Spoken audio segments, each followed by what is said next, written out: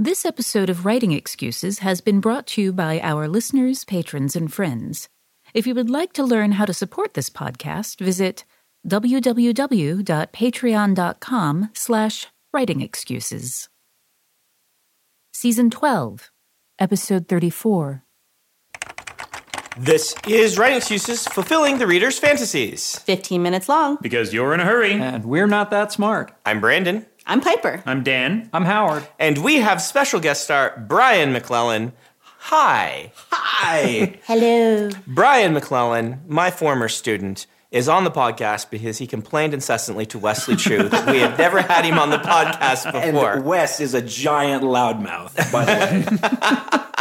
I have not yet met Wes in person. Is this good or bad? Wes is delightful. Yes. He's one of my favorite people in the genre. Just don't complain about not being on the podcast. Yeah, apparently anything you say to Wes will totally be repeated to the people it shouldn't be repeated to. Well, you know, I've only known you for 10 years, and you only live down the street from me, and yet I've never had you on my podcast. In my defense, I suggested bringing you on before Brandon mentioned that Wes had been whining on your behalf. Yeah, that's the really sad thing is Wes whined, and I'm like, oh yeah, maybe Brian, but then I forgot.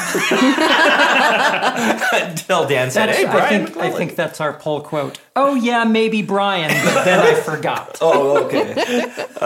Brian's books are excellent. Fulfilling readers' fantasies. Yes. Brian and Piper pitched this to us. Well, they each pitched a different episode, and I combined them into one. We did. Piper has written a lot of romance, and Brian has written a lot of flintlock fantasy. And so the question becomes, what do these two share? What do they have in common? Well, fulfilling fantasies. So let's talk about this. I want to kind of first dig into a Writing Excuses common topic. We want to hear from you guys. We've talked about it a lot. How do you guys set up promises in a story, and how do you then fulfill them? Well, I kind of have an easy out in the fact that romance is a promise by the definition of the genre. If you go to rwa.org, the definition of a romance is that it will have a happily ever after. So I am promising my readers that they will at least have a happily ever after or possibly a happily for now. But that's more contemporary, and there's some hardcore romance readers who really don't feel that that's a romance. It has to be a happily ever after. That doesn't mean it ends in marriage, but it does mean that it ends in a committed I love you. So how, though, do you make sure you're fulfilling on that? Because you can just have the ending of the story be, oh, and then they get together. I mean, you can just wave your hand and make that happen, and it won't be fulfilling if you haven't set things up along the way. So merely being part of the definition isn't enough. How do you make it work? So what I do to make it work is I personally write male-female romances, which means I have a hero and I have a heroine. I've never done the male-male-female or male-female-male or female-female yet. However, what I try to do is I set up complementary yet contrasting personalities, and I immediately, in the first chapter, give the possibility and that sizzle of attraction. So you know there's the possibility of a relationship, and the point now is to go through the entire story and find out the shenanigans and the pitfalls and the challenges and those moments that make you absolutely sure that they belong together. Find out what the journey is going to be for them to come together. But that first start has to be a sizzling connection somehow. Maybe not instant love. Because once we joke around, sometimes in the romance world, that's insta love, where you just immediately see each other and that's it. You have to have each other. But you could have hate that's going to turn into love. But whatever it is, there's a sizzling attraction that makes them like Van der Waals forces. They constantly come closer together and then drive each other apart and then come back together again. You want the start of that chemistry. That's awesome. This is a perspective we haven't ever gotten on the podcast, and it is super helpful for me for viewing the genre. I'm gonna turn to Brian now. Live up to that. Oh, great. No. But Sizzle, I've got a way to pitch Brian. to you on this and it's complimentary because that promise you make with Promise of Blood, no pun intended. The cover is fantastic. Mm-hmm. The air, just the sense of epic feel that the cover gives of that first book is striking and stunning. You are offering something somewhat new in fantasy. Flintlock fantasy has been around. I mean, Blue Sword is flintlock fantasy, so it's been around, but as a subgenre coming to its own, this has been a recent occurrence, and you're kind of been fighting against tradition in the genre. How are you doing this? How are you making this work? How are you giving people what they want from fantasy while giving them something different? Like romance, epic fantasy has kind of this implicit promise in it. It's going to be epic and it's going to be fantasy. So magic and big things happening.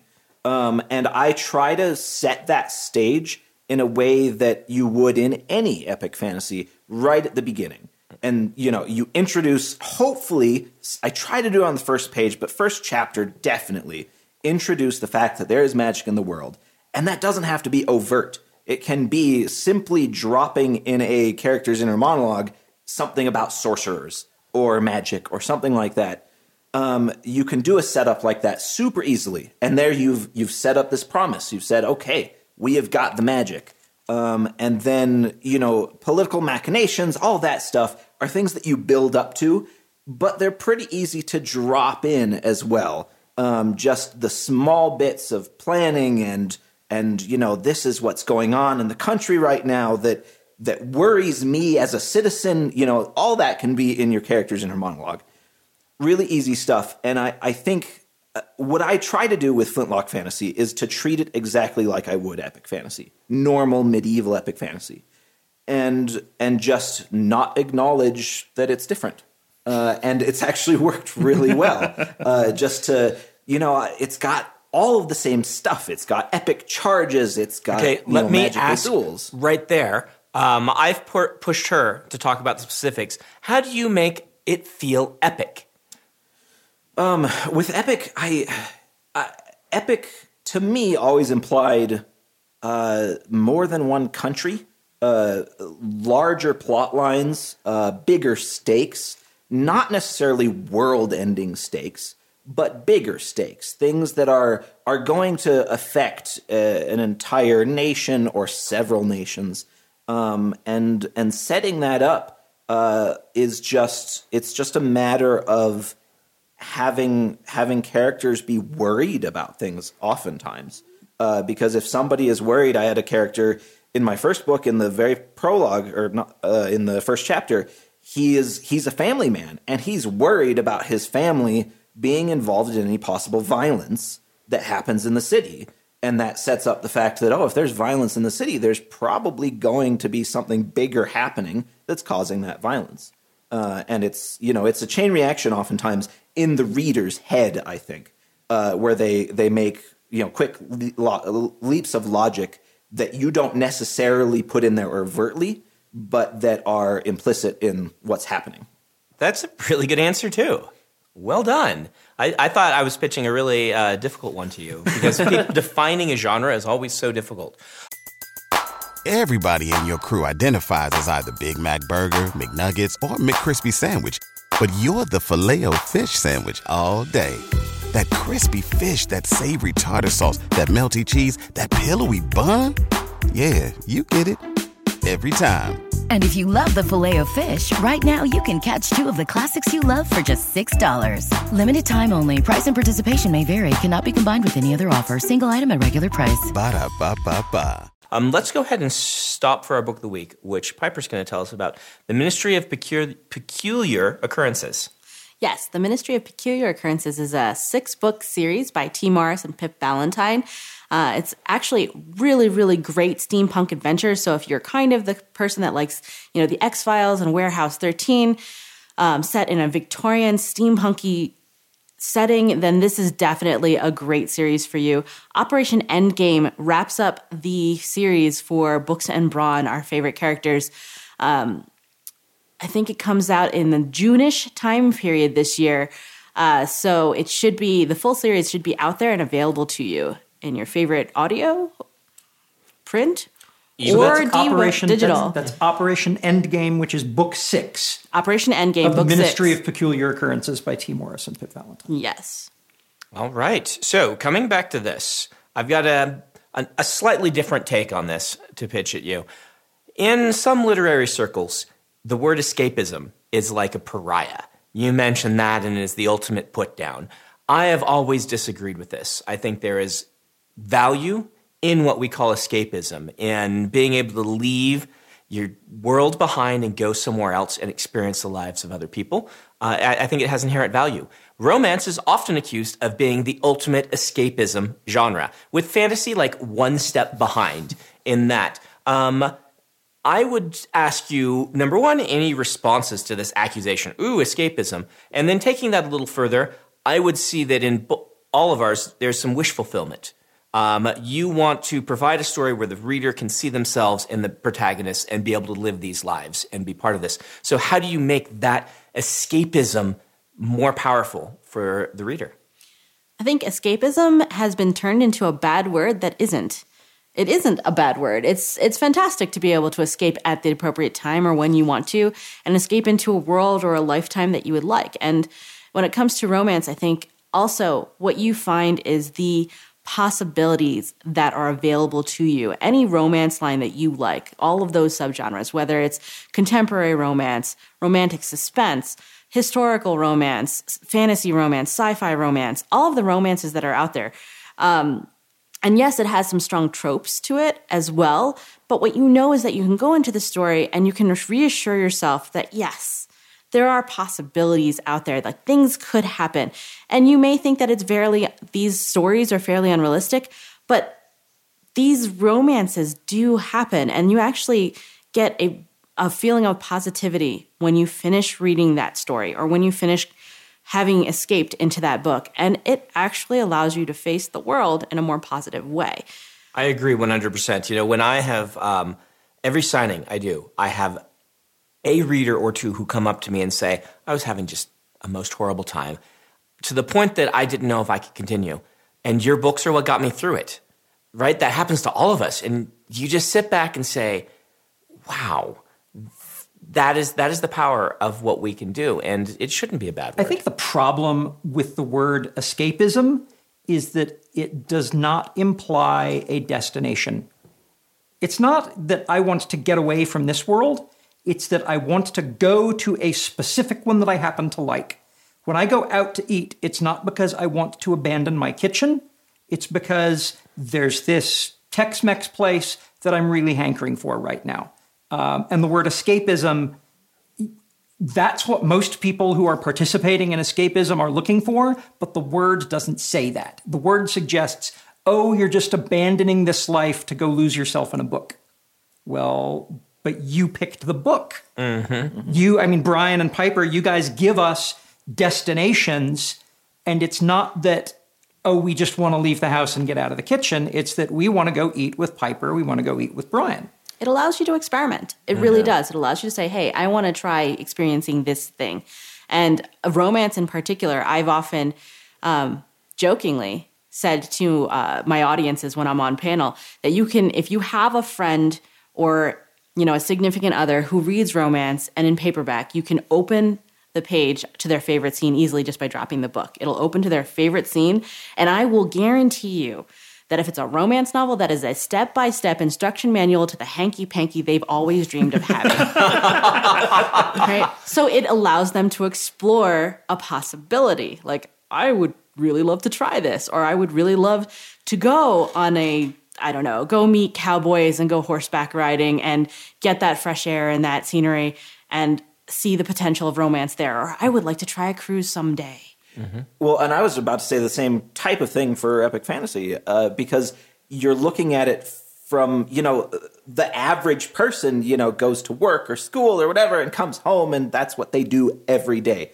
And so, you get to go and experience taking over a country and slinging fireballs at people without any actual danger. And the same thing happens when you go and watch TV. When you watch House of Cards or when you watch the billions of police procedurals, it's all about going and doing something that's totally out of your personal world experience without actually having to do it. You can escape to it for an hour or two, and that's great. Well, and that's something that we talk about a lot in horror is, horror as escapism doesn't make a lot of sense to a lot of people, but it's this idea of being able to experience something and overcome it within, without keeping your hands outside of the roller coaster car. You're not in any actual danger. We have such a mundane existence for the most part. We go to work and then we come home and we make dinner and then we go to bed. But, we need to be ready to experience some of these emotions because we inevitably will, because life is not as mundane as we think it is. And this, books give us that ability. Books give us hope. I mean, I had a reader who contacted me last year towards the end of my True Heroes series when Absolute Trust was about to come out. And she told me, sent a picture with it, but told me that my books had helped her get through some really heavy-duty, hard adult bullying she was going through in her dog training school. And as a result of that, she came through her dog training school with her dog partner very, very well and got a second German Shepherd dog and named her Piper. So there's a dog named after me, and it's awesome.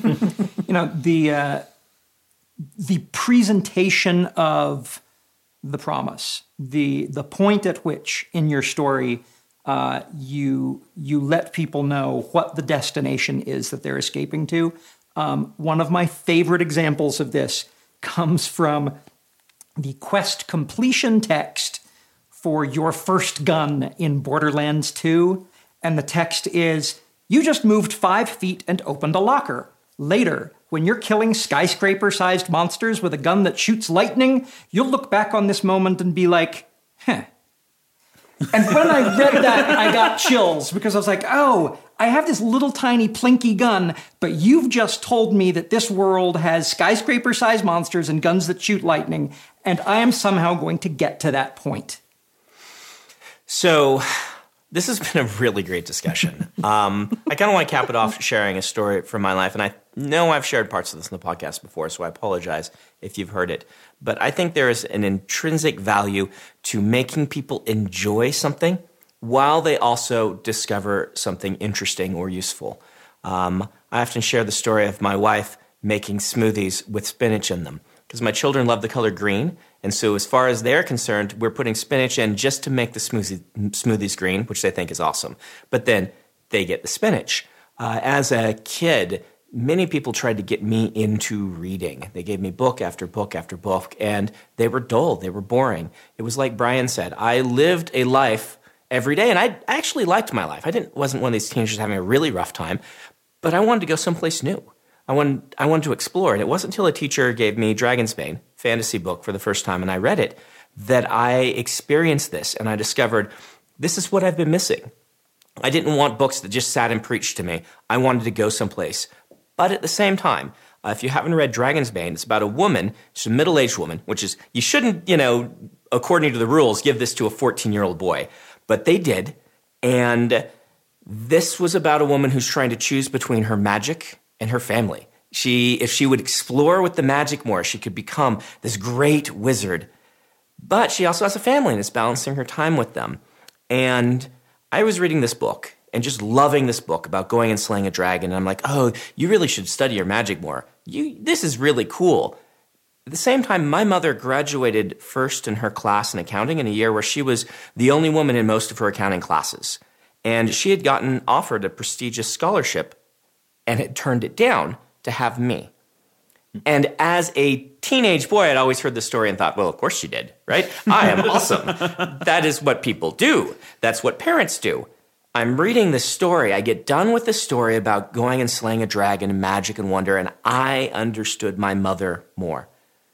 That, if it hadn't been enjoyable, I would never have gotten that. You give me a story about an accountant trying to choose between family and accounting, and as a 14-year-old boy, I would have been asleep on the floor, using the book as a pillow. But you give me a fantasy adventure story that I love, and you put some of these themes in, and you change me into a reader and make a writer out of me with one book. That is the power of what we do. So don't ever let anyone tell you just escapism when they point at a book. You were going to give us a writing prompt, Brian. Okay, my writing prompt. Right. So, write your next story in a time period, doesn't matter what genre, you can change it up if you want, in a time period that you haven't written before. And you can make up the facts if you want. And I know Mary would probably murder me if she was here. Just to be but just do something different in a different time period. That is a very good prompt, and we want to say thank you for coming on. You guys should all go read Promise of Blood. It is a fantastic book. Brian gets better with every book, which makes us angry because he is getting so good at this writing thing. We should have killed him before it was too late. His new book, Sins of Empire, we promoted earlier in the year, but it is a new starting point, and you can go pick that one up. Thank you very much, Brian, for being on the podcast. Thank you very much. Thank you, listeners, for listening, but you are now out of excuses, so go write. Writing Excuses is a Dragonsteel production, jointly hosted by Brandon Sanderson, Dan Wells, Mary Robinette Kowal, and Howard Taylor. This episode was mastered by Alex Jackson. If you aren't familiar with Locus Magazine, they're a long-standing and respected website, magazine, archive, and resource for science fiction, fantasy, and horror. Basically, they're the industry magazine for our genre. They also run the annual Locus Awards, a top-tier award that recognizes new, diverse, and excellent voices in speculative fiction. They tell the storyteller's stories through author interviews, book reviews, curated reading lists, international industry news, obituaries, and more. Locus has meant a lot to me, both personally and professionally. In my career, I've been interviewed by them, and I've also turned to them as a source of understanding who is involved in the industry. Locus is holding their annual fundraising drive to keep their doors open, lights on, and future bright. I'll be contributing to their crowdfunding campaign by donating a cut scene, some original art, and a couple of other things like, do you want to do a one-on-one chat with me? So join me in supporting Locus.